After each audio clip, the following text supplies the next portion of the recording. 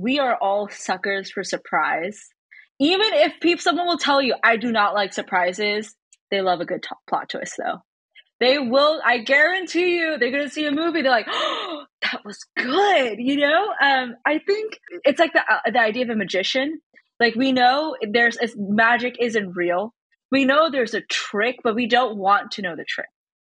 Like, you want to you want to believe the lie. You want to believe the falsehoods of the magician's trick. And it's the same thing with plot twists. A part of you wants to see it. Maybe you'll pick up on it. But what you love a good plot twist when you don't see it coming, because you're like, I got to receive the magic rather than look behind the curtain and see all the messiness that went into creating that plot twist.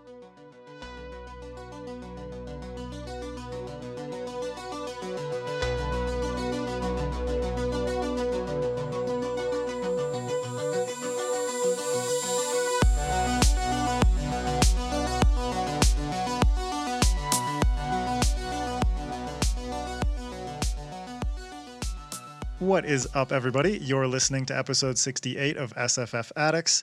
I'm your host, Adrian M. Gibson, and welcome to your weekly dive into the world of science fiction, fantasy, and writing craft. Joining me, as always, is my co-host, the Chewie to my Han Solo, the Joker to my Commander Shepard, my dear MJ Kuhn. How are you, MJ? Hello, I am great. How are you? I know. Did like little a flower child. Cute little, I don't even know what this was. A curtsy. A curtsy, an arm curtsy. An arm curtsy.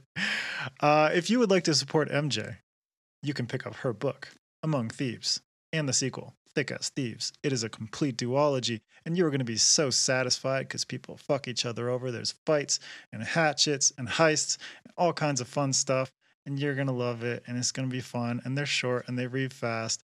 So go help her out. Go support her work. Every time you say it, they fuck each other over. Yeah. I they fuck each other. Mentally pause over. And I'm like, it's false advertising. Yeah. That's why I love it. It's like fuck each other, wink, over. Or do they? Or do they? Is this a romantasy? Right. It's not. As well, for anyone who is listening or watching, the official SFF Addicts Patreon and merch store are live, so check the links in the description to support what we do here. Also, don't forget to rate and review the podcast on your favorite podcast app, and subscribe to the Fanfighter YouTube channel, where this and every other episode of the show is available in full video. And now, joining us once again is none other than Aparna Verma, author of The Phoenix King. Welcome back to the podcast, Aparna. How's it going? Hey, I'm well. Thanks for having me back, you guys. I'm still part of the Cool Kids Club. Thank you. Hell yeah. You've always been part of the Cool Kids Club. Now it's just the affirmation. Yeah, right. It's the affirmation portion. Exactly. Heads up, this is part 2 of our 2-part chat with Aparna, so I recommend checking out part 1 to get to know her better. Today, though, we're going to fuck with your heads as we delve into a mini-masterclass on plot twists. So, to kick off this most sadistic of masterclasses, why do you think plot twists are so popular and so compelling for readers, viewers, and consumers? Oh my gosh. I think we are all suckers for surprise. Even if someone will tell you, I do not like surprises, they love a good plot twist, though. They will, I guarantee you, they're going to see a movie, they're like, oh, that was good, Yeah. I think we like to be surprised, and we like when expectations are go overboard. So like if you are like watching a show and something happens to a character that you weren't expecting, I think one, we love that because we see that character in a different light, so it alters your perspective. You might hate it if the character dies off, then you're like, oh my gosh, I'm crushed, but you're still going to keep watching the show because you're so emotionally invested now. It made you feel something. Yep. It made you feel something. But I think another part is like, we love, like, it's like the idea of a magician. Like, we know magic isn't real. We know there's a trick, but we don't want to know the trick. Like, you want to you want to believe the lie. You want to believe the falsehoods of the magician's trick. And it's the same thing with plot twists.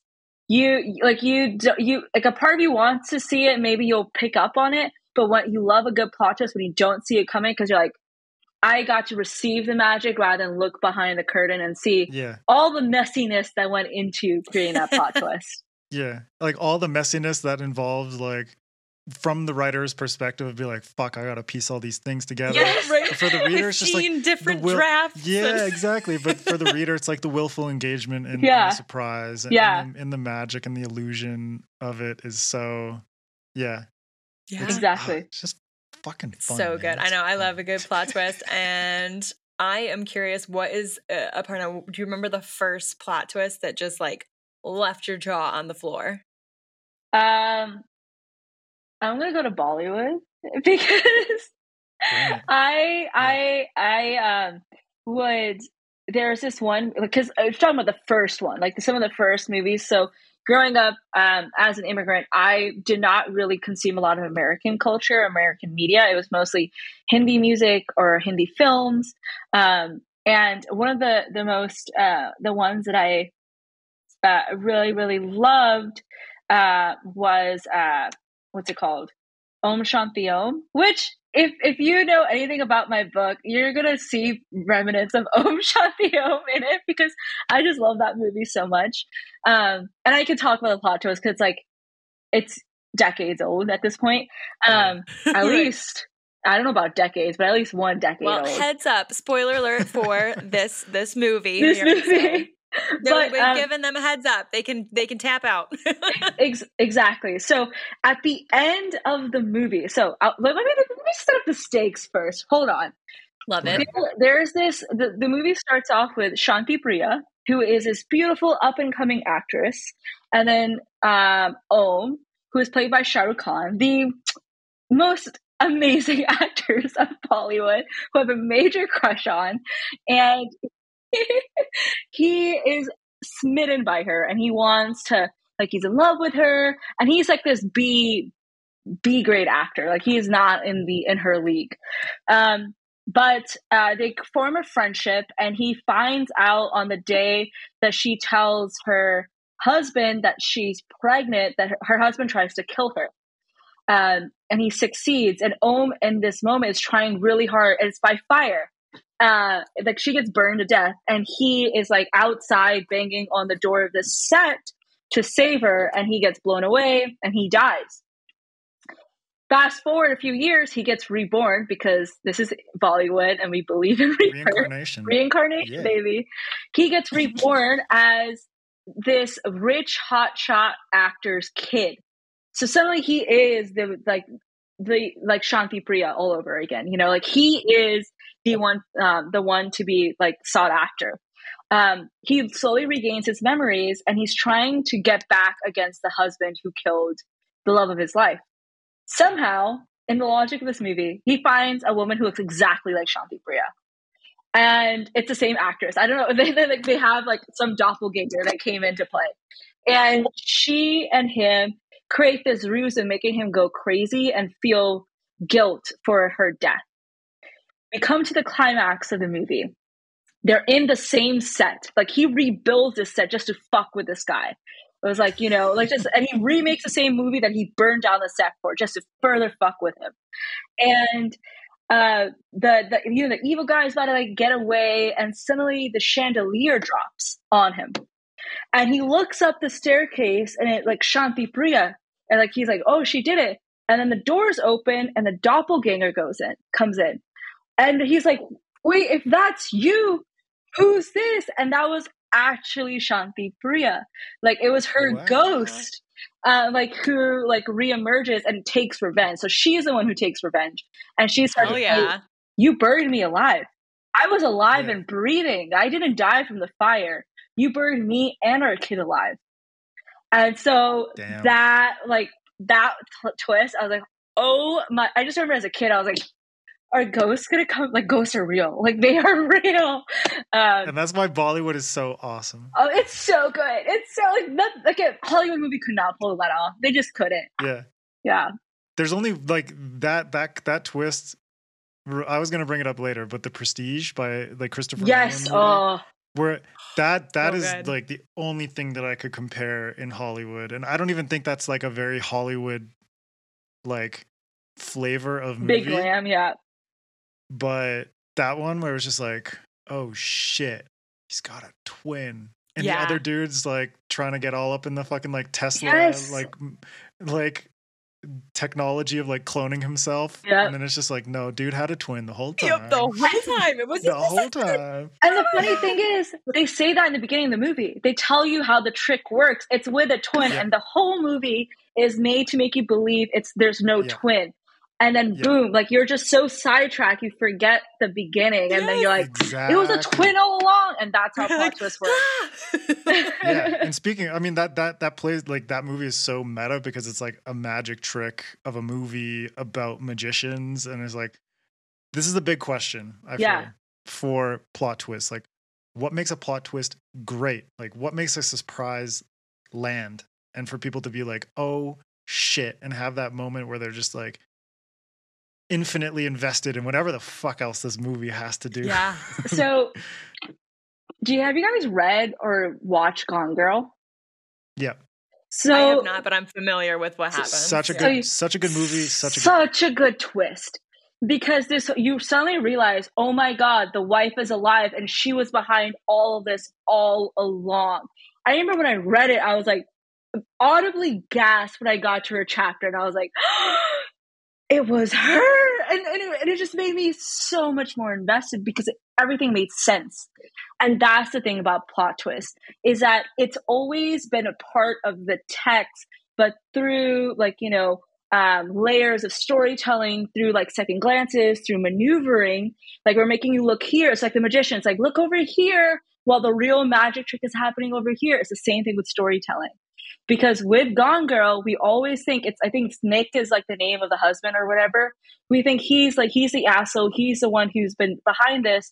But as we get to her chapter and we learn who she is, we realize she had the means to do this all along. And suddenly, because you have that realization, you can go back in the story and you're like, oh yeah, that was her in that scene. That was her who made the pregnant woman think she killed a child. And so like, I don't know. I love a good plot twist because for me, if I go back in the movie, I was like, it was there all along. I just didn't pay attention to it. And it breaks my heart when a plot twist doesn't deliver is because I found out about it before.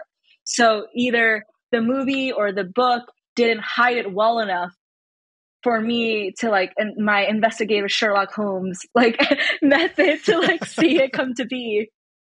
Yeah, well, that's what I say. When I remember a plot twist, right, like books and movies and stuff, where I'm like, oh, this was a good plot twist, I will recommend this book forever. It's because I am annoying, and I always say I can never get tricked by plot twists, which isn't true. I can, but it's. I think that when you are a writer, I'm sure all of us have this a little bit, where it's like you pick up on the little things more so than you might have before. Yeah, and so it's harder to trick us.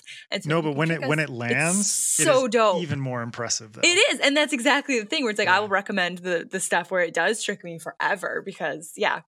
But yeah, kind of speaking of that, how do you think, so we talked a little bit about some movie examples and then obviously plot twists in books. How do you think that a plot twist might play out differently in written fiction versus television or film? And like, how do you feel about the advantages, disadvantages of each of the mediums?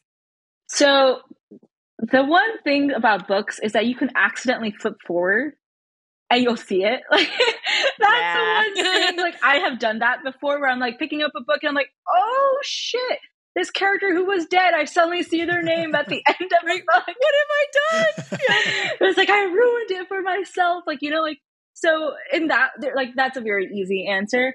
But I think going deeper with movies, there's more of that visual aspect where there's a lot more going on. You're kind of movies, I think, are very, very easily add to ambiance.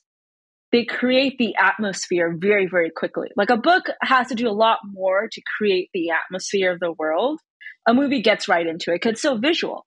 And you have sounds. If you're watching in theater, you have surround sounds, so you're deeply ingrained in it.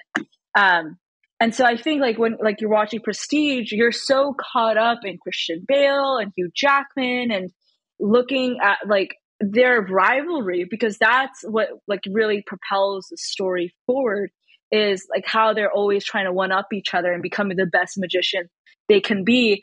And you forget that little detail which they told you in the beginning, that the trick of like the trick is there's a twin. There has to be a twin. But because you're so, it's not even like sidetracked. Like it's very purposefully done because it's just so much more interesting to learn about their characters. So it's the same thing, I think, with books. I think books can go a little bit deeper into that character dynamic, where we see a little bit more of that tug and pull.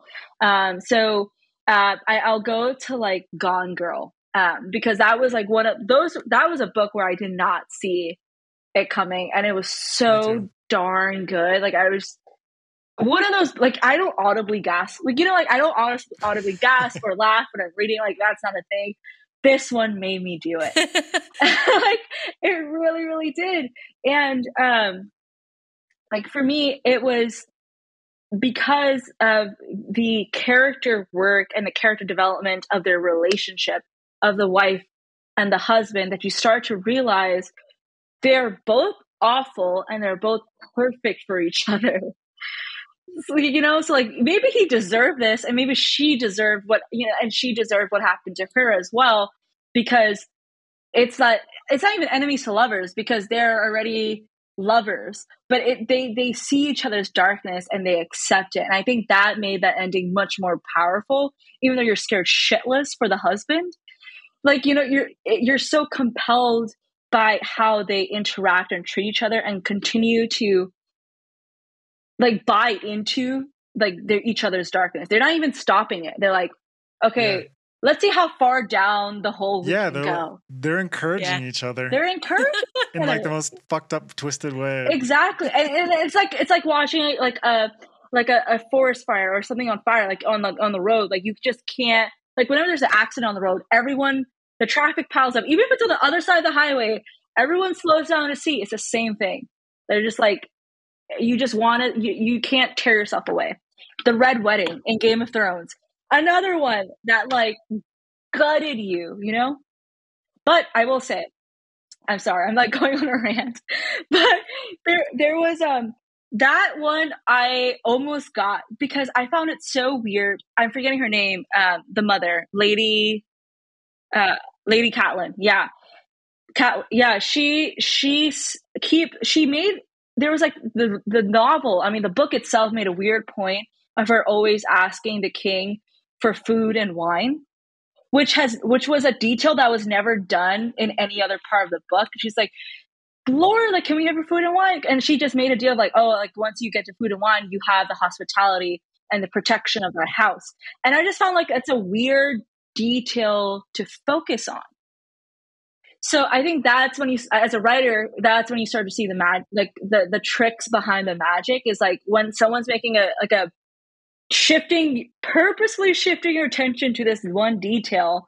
You're like, why are we learning about this right now? Right, like it makes I know this information. It's like I know George R. R. Martin loves like food and wine in his books. Yeah, but, like, right. But why is she so desperate? Like at least asking the Lord over and over again. You're just kind of like, oh. Give me your hospitality, sir. Yeah. Please. It's like, well, he sure did. Yeah. All right. Well, this is a good launching point to get into some of the more technical elements of achieving a great plot twist. First is kind of the setup, the ways in which the groundwork is laid for a plot twist such that it is foreshadowed but not overly predictable or given away too fast. So what are your thoughts on how to lay that groundwork in such a way where these things can be effectively messaged to the reader, but not in a way where they're just not like overkill, banged over the head with the fact that it's like, this shit's coming. Yeah. Something's coming. Yeah. So there are plenty of plot twists in The Phoenix King. And one of the things that I was very mindful of when writing them was the book naturally propels towards this, the coronation day. Like we all know there's a threat that's supposed, like, there's a threat on coronation day. Will it actually happen? So you have that anticipation of that reader already like built in. When it came to the plot twist, I wanted to bury it deep enough into the text that if someone like really, really read really deep, they would see the little herrings, because you want to reward your readers. So I believe in rewarding your readers. Like if they read deep enough, like it's almost like you're having a secret conversation with them. And those like who read, it's a reward. It's like a reward, you know? Like the TikTok audio. It's like a reward. I was going to say, your TikTok experience coming through here. Exactly. But for the ones like who are just in it for like the vibes and just want to have escapist fantasy, what I did was, and what I've seen like other authors do, is that they focus on the intimacy between characters. And I know I touched upon it before, but the things that makes stories, at least for me, so compelling are the characters. People love plot-driven stories. People love character-driven stories. I like a happy medium of both. But I think characters are the one that keep propelling the story forward. So you need to have compelling characters. And how do you do that is the conflicts. So it's through the conflicts of these characters and the things that they say, but mostly the things that they don't say to each other. That's where you can bury some of those plot twists. Because you in a way, like if you just went a little deeper, you realize like, why didn't he tell her this ahead of time? Why didn't he do this? Or why didn't she do this ahead of time? And then you start to realize, oh my God. Then you get to the plot twist. You're like, oh, that's why. But it was there in the text all along, but it was through character work that hit it so well. I love those that. Those are the kinds of things where like the editor that first read your book at Orbit, where she's like, I want to give Yasin like a hug, because it's like, these are the feels that you get for these characters, and the plot twist and the build up to that is kind of like an accentuation of the things that you're feeling about these characters. Yeah. Yeah. Well, I was just gonna say, I feel like it's a really fascinating and tactical tip for the listeners that it sounds like, and it makes total sense. A great way to get the plot twists in there early is not through what is in the setup, but what isn't. It's kind of like looking for the photo negative. Which is knowing when to restrain yourself as the writer is always a challenge anyways. And I feel like that's, just an extra consideration when you're writing a plot twist.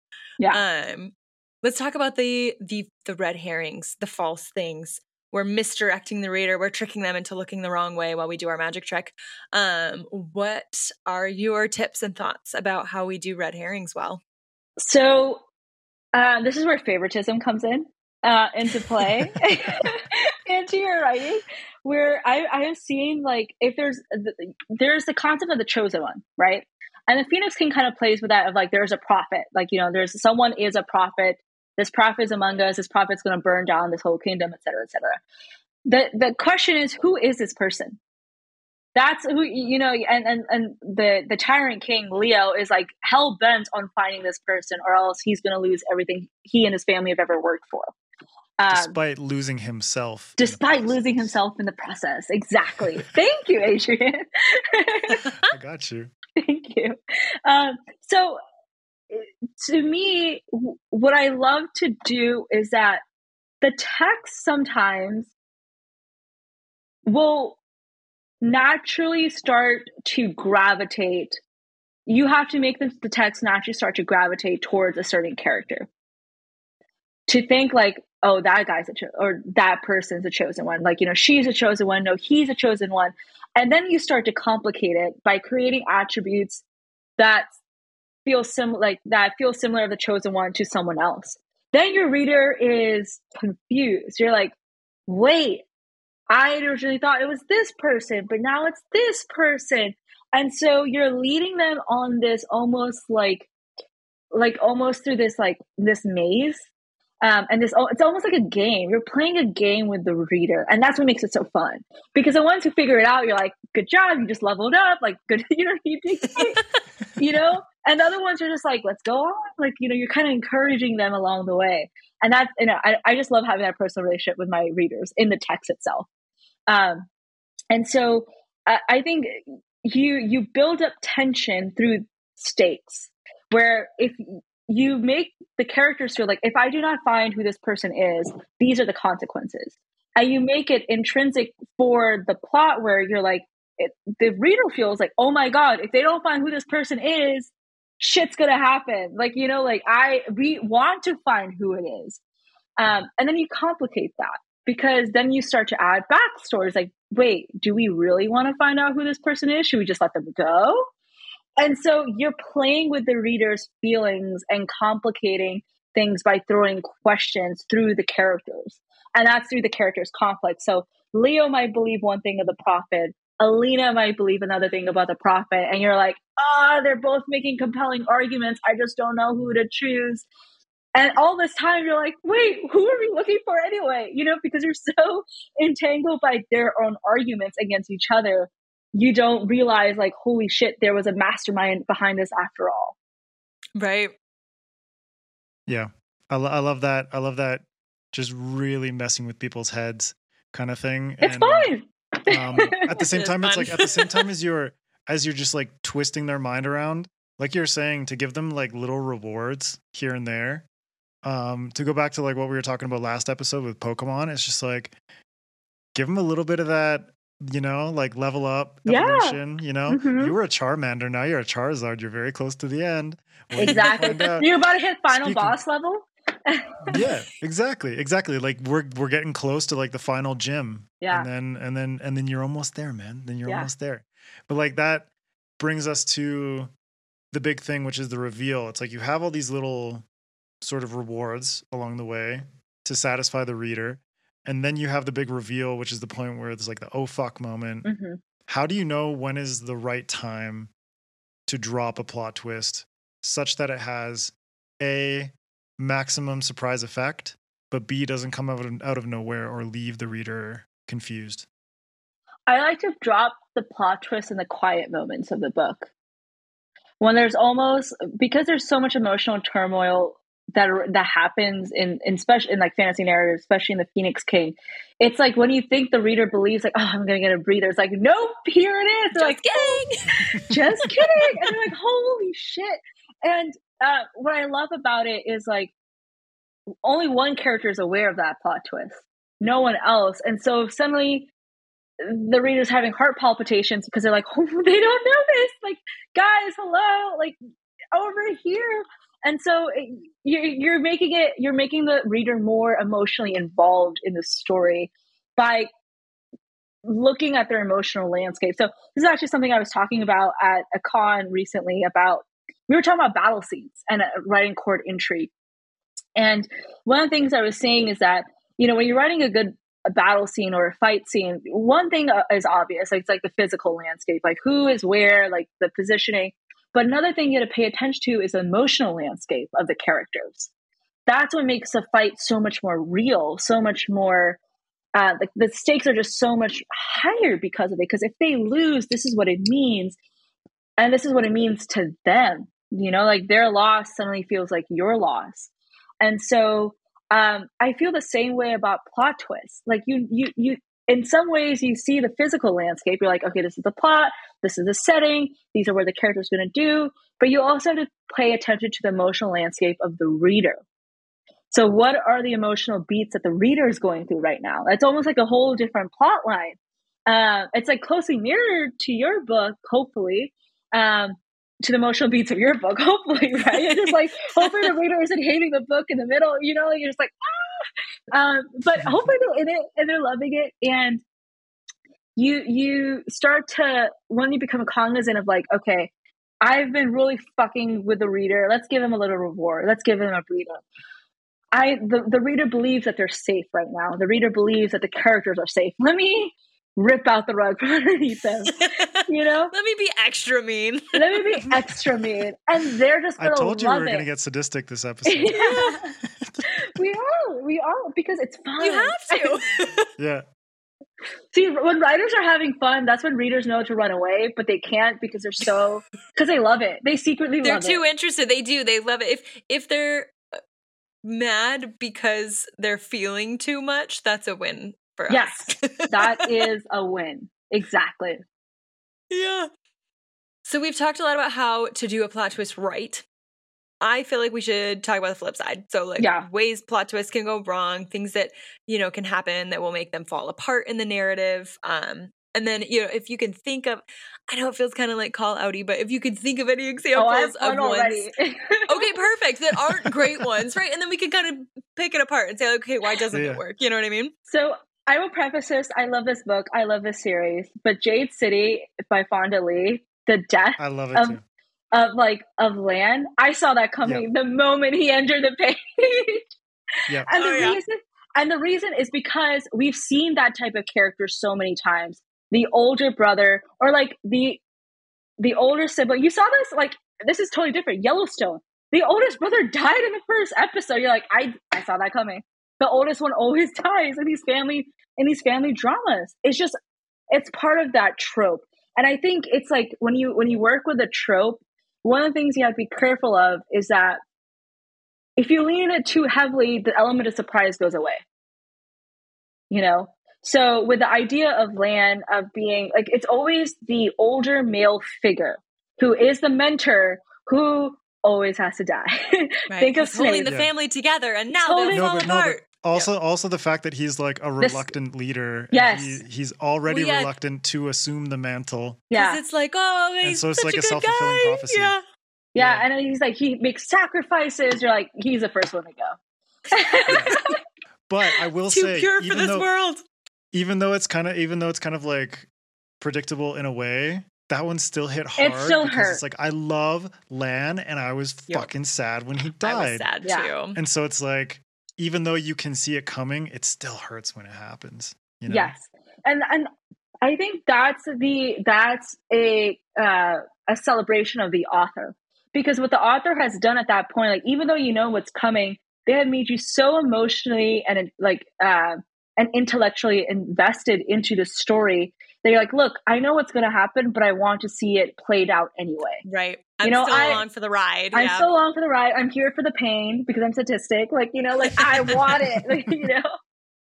So that was like the Greenbone saga. Like, I feel like it with the idea of Lan, you knew it was coming, but you still wanted to see it played out because you wanted to see how the siblings would react to that death, because you knew that would crush them. Super true.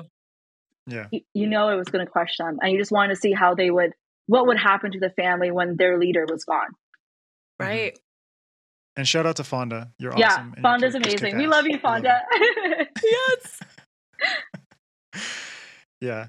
But I'm curious from your perspective, like that's kind of like a middle ground where it's like you can have plot twists that are playing into tropes and could be like purposefully predictable. Yeah.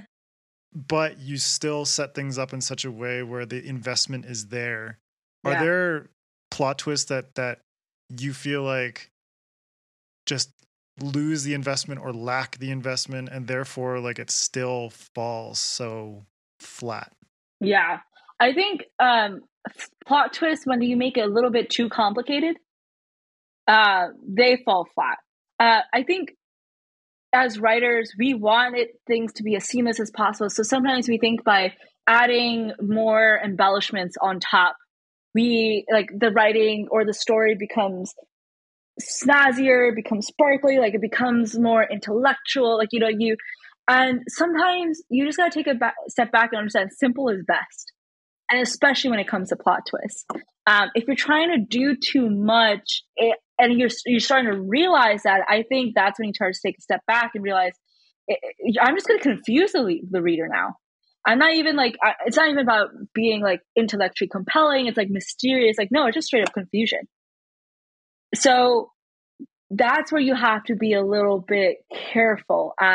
Ideas of like where it could be too complicated is like when we're trying to play with too many plot twists, and suddenly you cornered yourself and you're like, I don't know how to pull all these off. Another one could be sometimes you have plot twists that make no sense because they weren't woven in early into the book, and the reader will read it. It's like, how did this happen? Like, how did Bran become the king? How the heck did that happen at the end of Game of Thrones? Like, I wanted Dany, I wanted Jon. Like, how the heck did this boy get it? You know, like, so stuff like that. I think one of the many reasons people are pissed off by the end, the last season. There's a lot of reasons It was why fucking people rushed. are pissed off about that. But yeah, no, I love that because there is a difference. There is striking the balance between you want people to be surprised, but you want it to feel, like you said earlier, like thunk, like it clicks into place, like, oh, holy shit, now suddenly everything makes sense. And I do think a pitfall that some people might fall into is, oh, I just want it to be a total surprise, but then you've gone the other way where it's like, oh, nothing makes any sense now, which is not satisfying for anyone. Exactly. And you brought up tropes, and tropes can be good and tropes can be bad. It's a mixed bag as a writer and it's a mixed bag as a reader. But do you think that there are some distinct tropes, at least from your perspective, that you feel are overplayed at this point? It's a good question. I think the idea of the chosen one can sometimes be overplayed. And I know it's funny for me to say, but I swear to you, book 2 is going to throw that in a loophole. Because like when you're like, oh, you played it really well too. Well, thank you. Say. Yeah, well, but you're like, oh, I thought it was this person by the end of book 1. I'm like, holy shit, this is totally new. I don't know what just happened. So hopefully I'll deliver on that. But I think the chosen one, because we've seen the farm boy leaves his village and suddenly he's a powerful guy, and then you're like, oh my god, like it's been done before. You know, Luke Skywalker. We're looking at you, Randall Thor. Yeah, Randall Thor. Yep. So it's just like when things have been overdone, and you're doing you're doing the trope, but not really adding anything new to it or adding emotional complication. Because you could still do the same trope the way it was delivered before, but if you don't add that emotional complexity to it, it's not, the reader's not going to care. It's like, I already knew this was coming. It's like with Lan, it's like, I knew this was coming, but I'm going to read it because I'm so emotionally invested. You could do a chosen one. You're just like, this guy's an asshole and he's a chosen one. And I'm just kind of like, I don't really care. Like, you know, sometimes that happens. And it's because they weren't able to connect with the characters because either the world building was too confusing and they were lost in that. They didn't understand the characters because they didn't understand their motivations. Their motivations were a little bit unclear. That's another thing.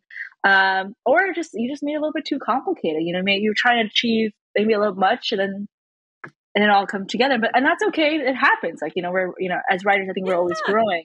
And that's why this is like a craft podcast and we're like listening on how to get better. But just like, you know, words to the wise, just keep it simple, you know, don't make it hard for yourself. Right. Yeah. And also every trope can be made fresh. Yes. So long as you come to it. You just have to put your own spin on it, your own something. Yes. Your own flavor. Yeah. I'm curious, do you have any plot twists that you think are underutilized in the, you know what I mean? Like tropes for a plot twist? You feel like, ooh, I don't see enough of this enemies to lovers, back to enemies. No. Yeah. Right? That would be heartbreaking. Yeah. Although I feel like... Although it's great. Yeah, I love that. And I wholly support it. I'm trying to think of a trope that needs to be done more. Yeah, that's a good question. I don't know. I don't really think I have anything that's really coming. Oh, okay. I feel like the found family trope is so near and dear to my. I love found family tropes, like especially when MJ does. Same girl. Yeah, they're so good, and like when you do it well, you're like, these are my family. What do you mean? And it always happens. The family breaks apart, and it's heart-wrenching, and it's terrible. But I would love to see a plot twist where everyone in the family gets more and more corrupted, like Succession, and they continue to have each other's back. Like in Succession, well, there's a splintering of like the father and the children, but the children, yes, Among Thieves, plug for Among Thieves, like, you know. So it's you want. I don't know. I just like to see the more corruption, and like even though they know they're doing terrible things, they have each other's back. Yeah, I would like to see that. Shitty people being shitty together. That is like Among Thieves. That's to say, you literally just in basically a nutshell. described Among Yeah. Thieves. Yeah. I love that. Shitty people being shitty and loving each other, sort of. Yeah, that's why I call them like toxic found families. They are. Yes. They're toxic found family. That's perfect. That's perfect. Yeah. And we love it. We're here Because for it. what family isn't dysfunctional and toxic, you know? I know, Exactly. right? Like at least Exactly. a little bit. It's like Exactly. we can hug, but we can also spit venom. And Yes. at the end of the day, you know? That's Mhm. how we know we're family. Exactly. Fucking hate Exactly. you, and I love you. All right. Well, we've already mentioned a bunch of plot twists so far, but I Yes. think it would be fun to share some of our personal favorites. The Prestige is like up there for me as an Yes. amazing one. Which, if you Game of notice, Adrian, when you put it in our document, I literally highlighted it with a comment and wrote I know. "yes" in all I caps. know. I saw that. It was perfect. It's better than changing our whole Google Doc question list to just like no. So I appreciate. Oh yeah, this is a behind the scenes fun story. I was trying to be helpful and send the questions to a guest at like 2 a.m. when I'd been out to the bar with friends, and I accidentally deleted all the questions. And just wrote no. I just wrote no. I have no idea why. I was able to fix it in the morning, so Yeah. Luckily, it's Google Docs, and it's like Exactly. all There's an version histories. We were fine. autosaves. Yeah. But yeah, Great. now All I've learned good. my lesson to try to be productive when I've hung out with friends that night. Yeah. Thanks, MJ. I appreciate the yes. The positivity is good. Yes. I really appreciate it. Okay, so Fight Club is one of my favorite Ooh, twists It's a good of one. all time. Both the book and the movie pull it off. that's a beautifully. good one. I really, really love that. Game of Thrones, we've already mentioned. There's the Red Wedding, but also Ned Stark's death. I was Yes. gonna say Ned. If you're upset about me spoiling that, fucking deal with it. It You're was so all over late to the internet party. at the time. You're so late. I mean, we already spoiled the Um, Red Wedding like earlier in the episode, so yeah, if they yeah. were, yeah, ship has sailed. Yeah, it's all good. We've mentioned Alexander Darwin, a friend of ours. The Combat Codes has a really good twist in it. That one which I had, like, enjoyed. you said with Gone Girl, you literally gasped. That was me with the Combat Codes one. Like, I like texted Alex after. I was like, my job was literally like, It's like, dude, you fucking pull it off. Like, that was a God good one, damn yeah. it. One of my favorites of all time in science fiction is The Three Body Problem Mm. by Cixin Liu. And that one is just like, holy shit. That is already such a complex novel. Mhm, Yeah, I was mhm. gonna say. But the twist is simple. And I think that's why it's so successful. the Keep key. it because, like, simple. Aparna's the been world, saying, yeah. the world around it is just like, holy shit, we got like aliens on like a different planet.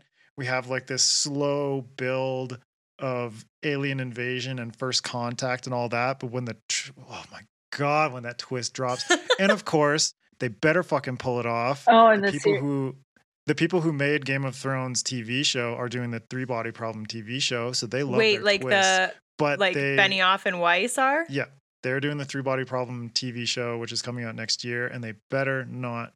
Just my ruin it. nervous face.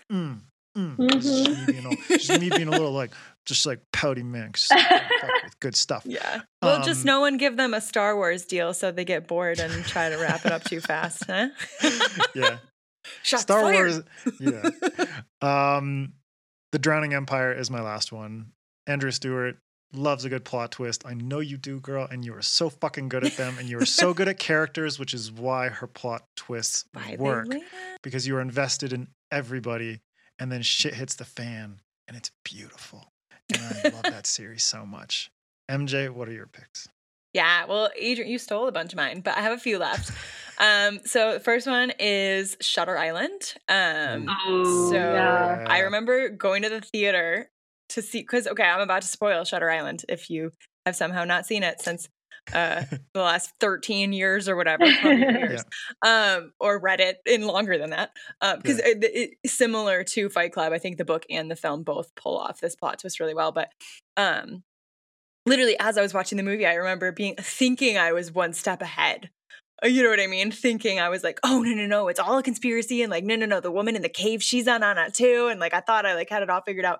And then like the twist actually hits. And it was like, Oh my God. And I remember just sitting in the car with my friend driving home from that movie, and it was like dark outside and like whatever. And we're just sitting in silence. We didn't even have the radio on. We're just driving in silence. And after like 10 minutes, he turns to me and he's like, what if none of this is real? And I was like, shut up. But yeah, so that one fucked me up. That was a really good one. And then I'm actually going to pull two from the world of young adult fiction, because I think a lot of YA fiction is doing plot twists really well. So All Your Twisted Secrets by Diane Urban.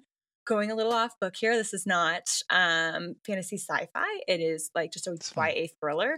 But it's amazing. It's a story basically, I forget, I think it's 6 teens are locked in a room. They find themselves trapped in a room, and they find a note with a bomb and a vial of poison. And one of them has to inject themselves with the poison. And if none of them does, then the bomb will go off and they'll all die. It's so good. It's so good. I think I read this book in an afternoon. I mean, not like a whole day, but like I literally like one sitting read the whole thing. And there's a twist and it's great. And then the last one, I feel like it's probably everyone talks about it at this point, or at least a lot of book talk does, but Red Queen. The twist in Red Queen with Maven got me, and I was not expecting it at all, and I don't know how it got me, but it did. So there you go. Those are my ones. Aparna? I feel like I've said all of mine at this point. Like, I know we've been like giving all the example throughout. We've been like, oh, yeah, this one and this one. I was like, as you guys were talking, I'm like looking at my shelf. I'm like, are there other ones that I haven't mentioned? Right. Oh God, I'm like trying to like racking my brain of like some like good movies that I've watched recently. I'm just kind of like, no, like they're not. At least the ones this year, the movies weren't that great. Oh, here's a good one. The Spider-Verse, the new Spider-Verse movie, and the ending of that Spider-Verse movie. I don't know. Have you guys seen it yet? I have seen the first one, but not the new one. Okay, I'm not going to say anything. But the ending, you're like, holy crap. He's not where he's supposed to be. And like, that's all I'm going to tell you. It was amazing. Going into the Marvel, the Avengers, when a part of me is like, what? So here's the thing with superhero movies, you always think it's going to end well. Like you always know. But when Thanos snapped and people did disappear, like, oh, this is different. And the movie ended and you were like, oh, everyone was like, what? Yeah, they're like, is this for real? And you're just like, and the thing is, like, Marvel was, and this is years now, like we're all used to it, but Marvel was one of the first to actually take a big superhero movie and not make it end happily ever after. And you're just like, I was lied to. I believe this one trope, and they twisted it over. So there's that. I'm trying to think of a book I read recently that did it well. There was one. It's a quieter book, but I love the prose. The plot twist isn't surprising as it is depressing. It's very heartbreaking. And it's called The Saturday Night Ghost Club. It's by Craig Robinson. It's a very thin book. Like it's just maybe like a couple, maybe 250 pages, not really long. Okay, yeah. And it's absolutely beautiful. I picked it up for $5 at Barnes & Noble, thinking like, oh, it's nothing. And I was crushed by one. I love good prose. As a writer, when I find good prose, I'm like, this needs to belong in a museum. Like I am taking craft notes. The Indiana Jones approach to literature. Exactly. And and the plot twist in that book is like, you see it coming in a way, because you're like, this is too weird to be normal. Like, once you start reading, you're like, oh, this is a little too weird. Like, there's, I think I know what's happening, because it would be too weird if it wasn't that thing. And because it's not a thriller, it's more of like contemporary. It's about a young boy. It's a coming of age of a young boy who lives at a kitschy Niagara Falls town on the Canadian side. And it's with his weird, eccentric uncle who believes in ghosts. And they and it's like that summer. And when the plot twist comes and you learn about the family and the uncle, you saw it coming, but the fact that it happened and it was real, that's what breaks your heart. You really, really feel for the family, and all the things that they had to sacrifice and not say. I think like all the things that they had to withhold, like we talk about withholding information, with plot twists. This one, the withholding felt so meaningful. Where you're just like, you weren't pissed off by the end. You're like, why didn't they say this to this person? You're like, oh, that's why. Yeah. That was a good one. Nice. That sounds all good. Right. Some great recommendations for everybody. And also it's like your last pick, Aparna, it falls into the like, you get invested with the characters, you get invested with this family and all of their decisions. And I love, the notion of information being conveyed through what is said as well as what is not said. And that's what makes for really, really interesting character relationships.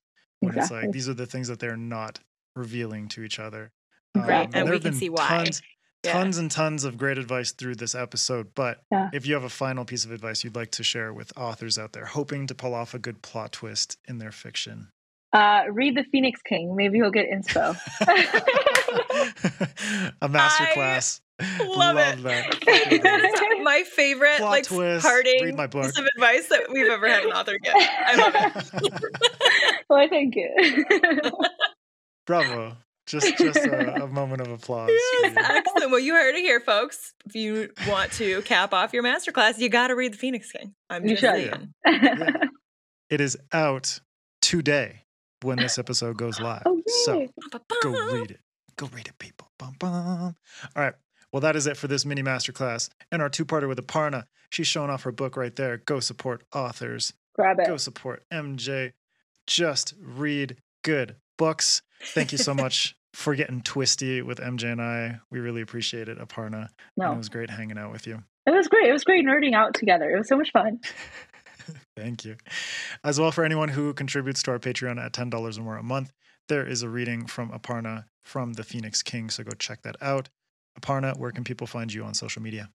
You can find me at spirited_gal on Twitter and Instagram. I'm Aparna Writes on TikTok. And my website is theaparnaverma.com. Perfect. And you can also follow SFF Addicts on Instagram, Twitter, and Threads at SFF Addicts Pod. Or you can follow me at Adrian M. Gibson. MJ, where can people find you? Yep, you can find me across all the major socials. So Instagram, Twitter, TikTok, Blue Sky, Threads, whatever fuck else we have these days. At MJ Kuhn Books. And then mjkuhn.com. Yeah, all that shit, wherever. Just MJ Kuhn Books is probably me, wherever you are. There you go. Awesome. And you can go pick up Among Thieves, Thick as Thieves. They're both out now. And that's it for this episode. I really appreciate everyone listening. I appreciate you spending the time with us, Aparna. Now, keep reading, keep imagining, and we'll see you next time on SFF Addicts.